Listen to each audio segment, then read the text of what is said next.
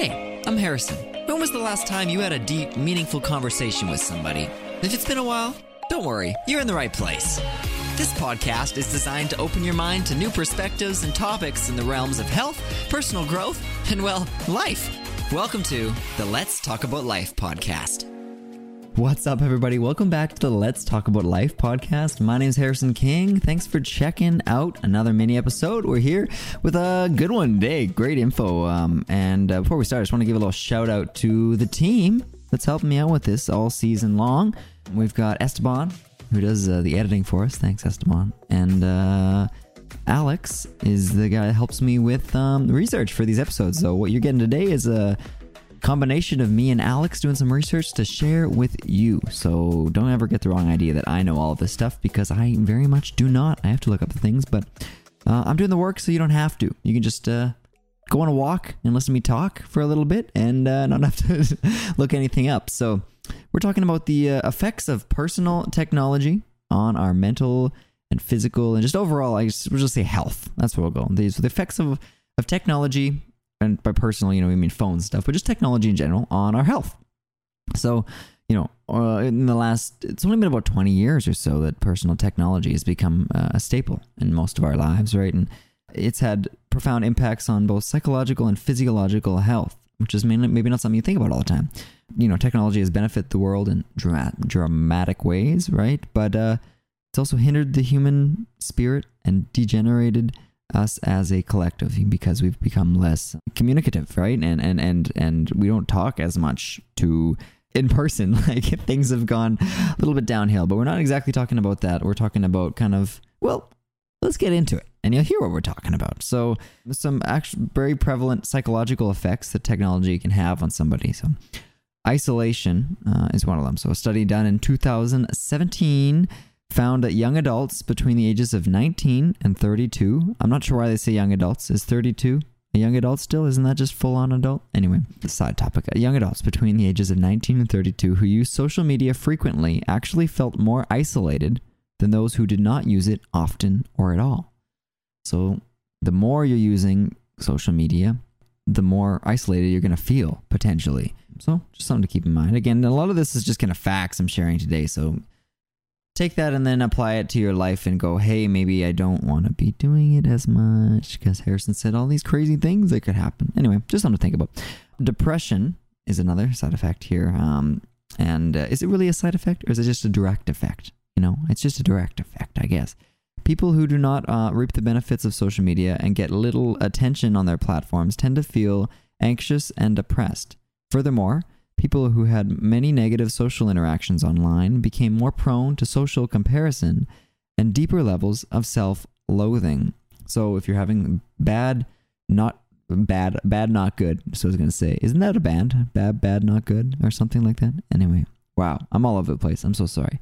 But negative social interactions online lead to negative interactions in real life is the simple way to put that, which makes sense. I mean, it's still an interaction, right? It's still a social interaction. It's just in a different way.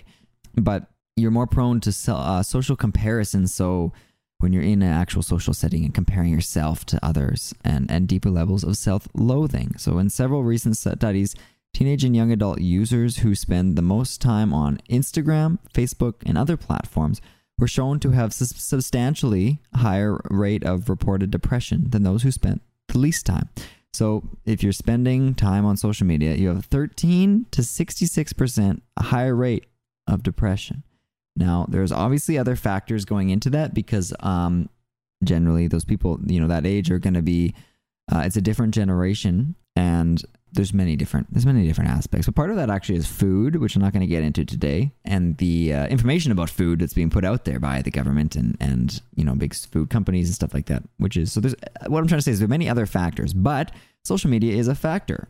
So people have a higher rate of reported depression for people that spend most of their time on Instagram and Facebook. And anyway, just interesting, right? Some experts see the rise in depression as evidence that the connections social media users form electronically are less emotionally satisfying, leaving them feeling socially isolated. I might argue that is not necessarily the case. I see how it could be the case in some situations where Well, I don't know. I guess you think about this. This is a question for you, the audience member, the listener, the viewer, if you're on YouTube. Hey. Yeah, so the question is, are your social interactions online less satisfying than the ones in person? Because sometimes they can be because it gets complicated when, I've got friends who I would consider friends that I've never met in real life. There's people I've met on through other people, through actual friends on social media or whatever, and we just talk online and text or whatever, and I've FaceTime a couple of them. But, those aren't the same as real life social interactions. So this is where the line kind of gets funky, right? Because it's is it what is it then? Is it actually that you're not having good social connections online, or is it actually the platforms themselves? And I would argue that it's the platforms themselves. This is a good time to point out that if you haven't watched on Netflix, I believe it's still on Netflix. It's called The Social Dilemma. It's a little documentary they kind of turned into a little show with a storyline, but it's a bunch of people from somebody that used to be one of the heads of Facebook and these big name people, somebody at Google, and they talk about how social media is designed basically to ruin. It's not designed for the person, right? It's not designed, which probably a lot of people know that. It's not designed for you, the user, really. It's designed to make people more money, right? And to manipulate you into doing certain things and that kind of stuff. So anyway, I'm not going to get into that whole documentary, but you should definitely check it out if you haven't watched. It's called The Social Dilemma. We'll put the link to it in the description and in the show notes. So make sure to check that out. But I think that it's not the connections online. I actually think that it is what it does to you, the actual platforms themselves and how they're designed, right? And here's something interesting. Facebook admitted in 2017 that passive use of its social network can leave people in negative moods. They admitted that they're causing people to be upset or unhappy or be in a negative mood. So that in itself is something. If you want to take something away, Facebook literally said that we know we're not doing good stuff, but we're going to still put money into doing it and push it. So maybe don't do that, Facebook. Anyway, funny enough, we actually just chatted with somebody who used to work at Facebook, and anyway, they've moved on now. But there's another interesting thing that comes off of this, and it's addiction. Obviously, there's no denying that many online platforms are using your time and attention span as a product to market things to. As I just said, right? It's not about the user. It's about marketing. And in order for this to be possible, social media platforms need to play into a person's reward system, therefore making it addictive. Newport Academy reports that 92% of teenagers go online every day, and 24% are online almost constantly. So keep in mind, this is specific to social media. It doesn't include video games and other screen-based activities. You, I guess, ask yourself if you have a phone addiction or a internet or whatever addiction. I would say that a lot of us don't like to say that we do. I would hate to say that I have a phone addiction, but I would be lying if I said I didn't. And I think that's just growing up in a certain time, like I said, and being used to doing it all the time. And that's just, it's part of what we do, and we use it. And I use the internet to post this kind of stuff, right? And it's hard to not be addicted to it because it's designed that way. It's hard to not use the internet and social media in a way that's not addictive. It's really, really challenging because they're so good at making it addictive, right? And actually, most people check their phone every 15 minutes or even less, even if they have no alerts or notifications. There's a word for this now. I actually don't recall the word for it, but when you pick up your phone and you can actually, I've actually been there, I will fully admit, and I'm sure other people have, that when you use it all the time, sometimes you actually feel it buzz or hear a notification, and there isn't one. There is no notification or anything, and you feel like there is because your brain, you want there to be, so you check, and then there isn't. And I do it a lot of times. I'll pick up my phone to look at something, and there's nothing there. There's no notification or anything to check, but I picked it up. Why did I pick it up? Because I'm addicted to it. So I'm fully admitting that I'm addicted to my phone also, and I try to work on it, but it's hard. It's a hard thing. So I think the first step is being aware of it. This is what we're talking about today, right? So the most basic step that somebody suggests for weaning yourself off of your phone is literally just setting alarms, specifying how often you can check it. So start with 15 minutes, right? Every 15 minutes. and then move to every half hour, and then you can only check your phone every 30 minutes, and then move it to every 45 minutes. Now you can only check your phone every 45 minutes, and then every hour. And when your alarm sounds, spend 1 minute going through any and all notifications, and then reset the timer. That's how you can start to wean yourself off it. That is something that you have to choose to do, right? It is a conscious thing. And that's hard because, well, like you say, what if there's something really important or whatever? So it becomes a little tricky, but it'd be something to try. I haven't tried this, so I might try it, and I'll let you know in future episodes if how it goes. But yeah, setting a timer, and then only when the timer goes up, you check your phone for a minute and you put it down. Anyway, and to reduce response anxiety and hold yourself accountable, you should probably just tell close friends or family that you may not be responding to their messages as quickly as you used to, which is kind of helps with the thing with you're worried about people not getting back to people or whatever. You just tell the people that you normally talk to. It's different if it's like work, that becomes a little bit of a gray area, but friends and family, if there's somebody you're always talking to and they're always checking in, right? And you're like, hey mom, just so you know, I'm only going to be checking it every half hour, so I might not get back to you right away, but I will get back to you. It just might not be right away, and that's okay. People usually understand if you can explain that. They're going to be okay for an extra 30 minutes if you don't get back to them, right? Anyway, something to try, right? Definitely something to try. And there are actually physiological effects that technology can have on yourself, and physiological is like your body, right? So eye strain, obviously. Strain on the eye can be exhausting. Optometrists recommend the 20-20-20 rule when being on a personal device for extended lengths of time. The rule is for every 20 minutes spent on a screen, okay, look away for 20 seconds at something 20 feet away. So 1 second, let me explain that again. So only be looking at your screen for 20 minutes. So you're on the computer, you're watching Netflix, you're on your phone, on social media. 20 minutes. If you're setting a timer, maybe do a timer for this to start. 20 minutes, look up, look away for 20 seconds, not at the screen. And for that 20 seconds, look at something 20 feet away. Look out a window, ideally, right? As far as you can. And have your eyes, it's just your eyes are, then you're not looking at this thing. Because generally when we're on our phones or computers or whatever, it's close, right? So if you're looking up and away, it's going to help. It makes sense. So in the long term, some studies have suggested that the blue light from screens can actually damage retinal cells. That's not good, right? Now some of these things they don't 100% know because technology is just still relatively new, like these things, right? So we don't really have people that are in their 80s that have had technology their whole life. So unfortunately, people like my age are going to be the generation that see if there's issues here, and I'm sure there will be. And damage to the retinal cells, which they think may happen from blue light. We don't know, so don't quote me on this, but it can lead to problems like age-related macular degeneration. So not good things. That's all you need to know. Not good things. And digital eye strain is not just caused by exposure to blue light. It's actually caused by a combination of factors. And the first factor is the length of exposure, which is going to be the main issue for most people, including myself. Length of exposure. And what you can do, I wonder if I have them here. Yeah.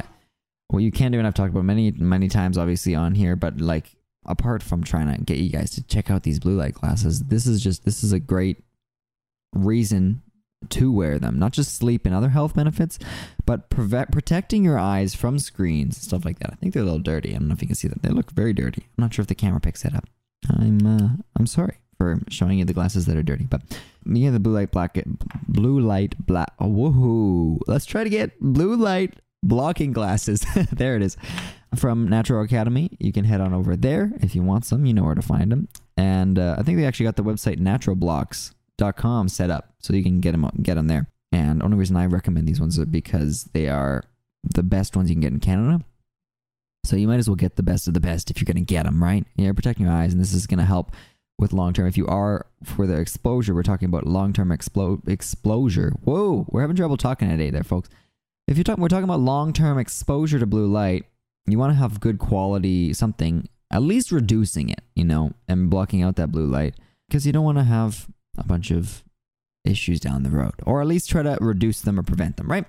So the other thing that comes along with screens, and it's not directly related to actually using the screen causes this, or the part like the technology, but generally when we're doing things like watching TV or something, for example, you have poor posture, right? It comes as a hand in hand with it. And sitting incorrectly at a computer or hunching over to view your phone for extended lengths of time causes severe ergonomic problems, which makes a whole lot of sense, right?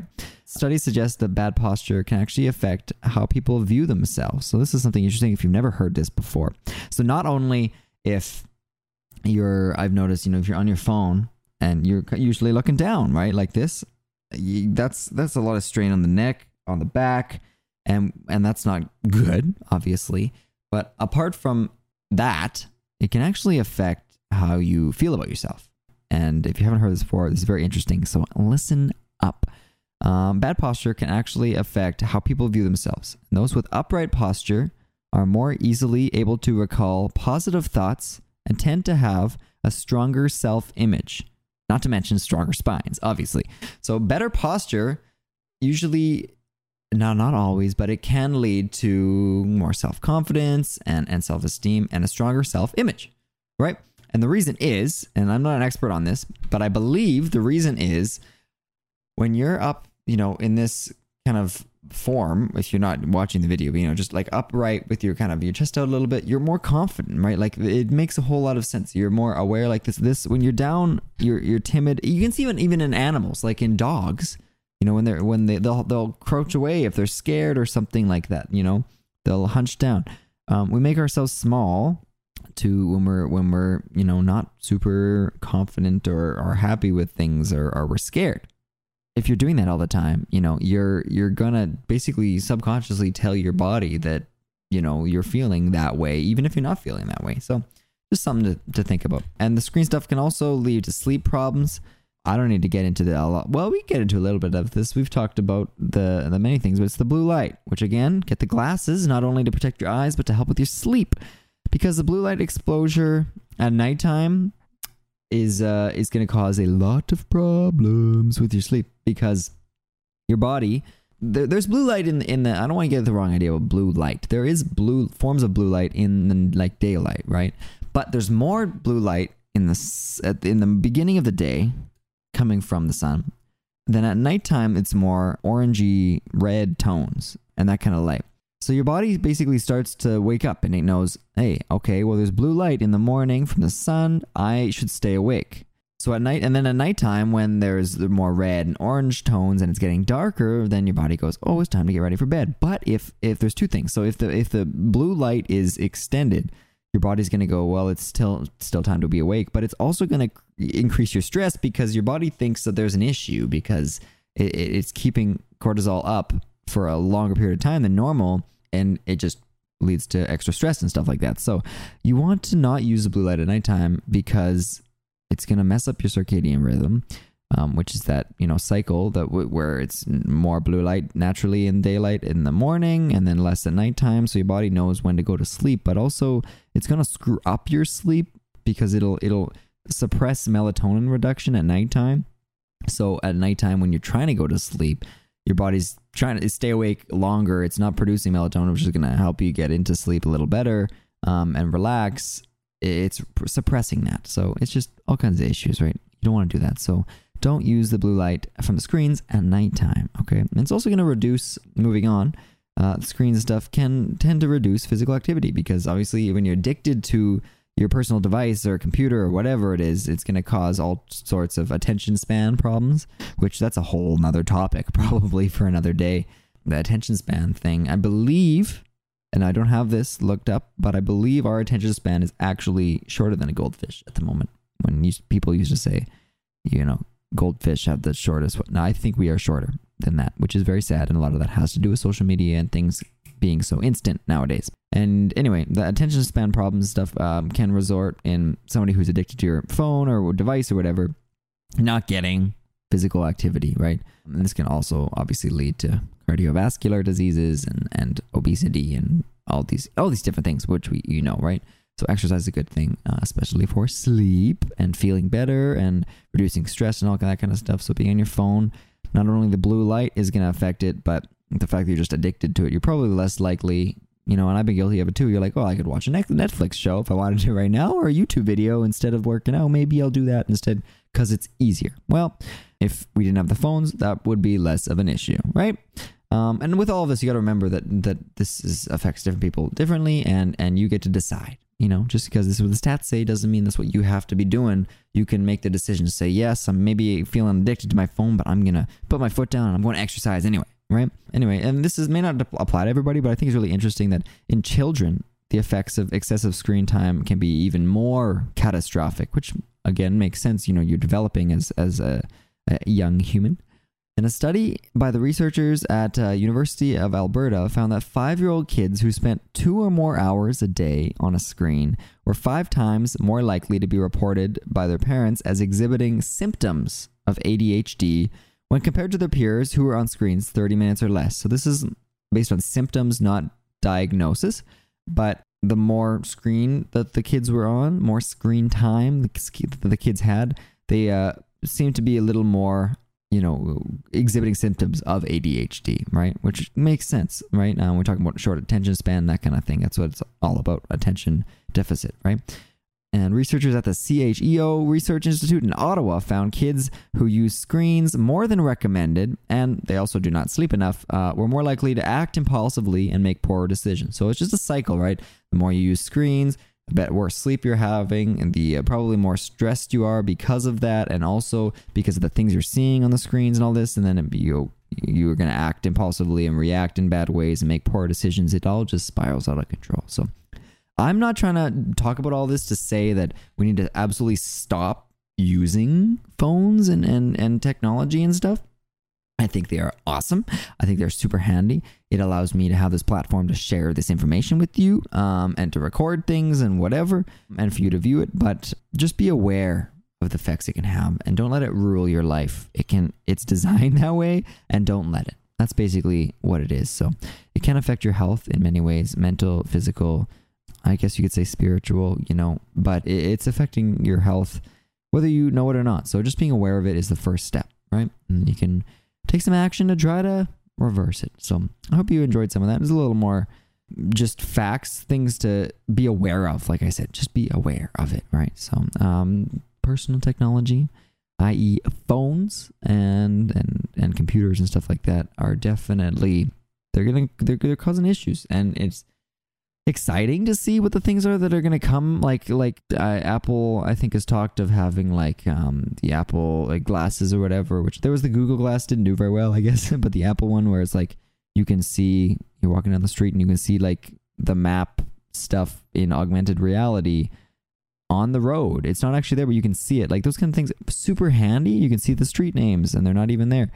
But also it becomes too much, right? Because we get so disconnected from other people. So just remember your takeaways from today. If you are feeling addicted to your phone, I wouldn't necessarily say that's okay, but I think a lot of people are, so you're not alone. But just be aware of it, and try to think about it. Maybe take a little bit of a fast from your phone. You can fast from things. Fast just means to go without, right? So fast from social media, or maybe Netflix is your thing, or whatever it is, video games, I don't know. You can just do that as your action things, and also just to make time for deep, meaningful conversations like we're having here on this show, but also with other people and connection, because connection is one of the actually best things for health, which we will talk about again one day. And having good relationships and friendships can help people live longer and be happier and feel better and not get sick and prevent disease and that kind of stuff. So if you're gonna be connecting with people, you can do it online, obviously, and you can do whatever you want. I'm not trying to tell you what to do, but you should also make time to do it in person, because there's nothing like personal connection, which we've realized over the last year.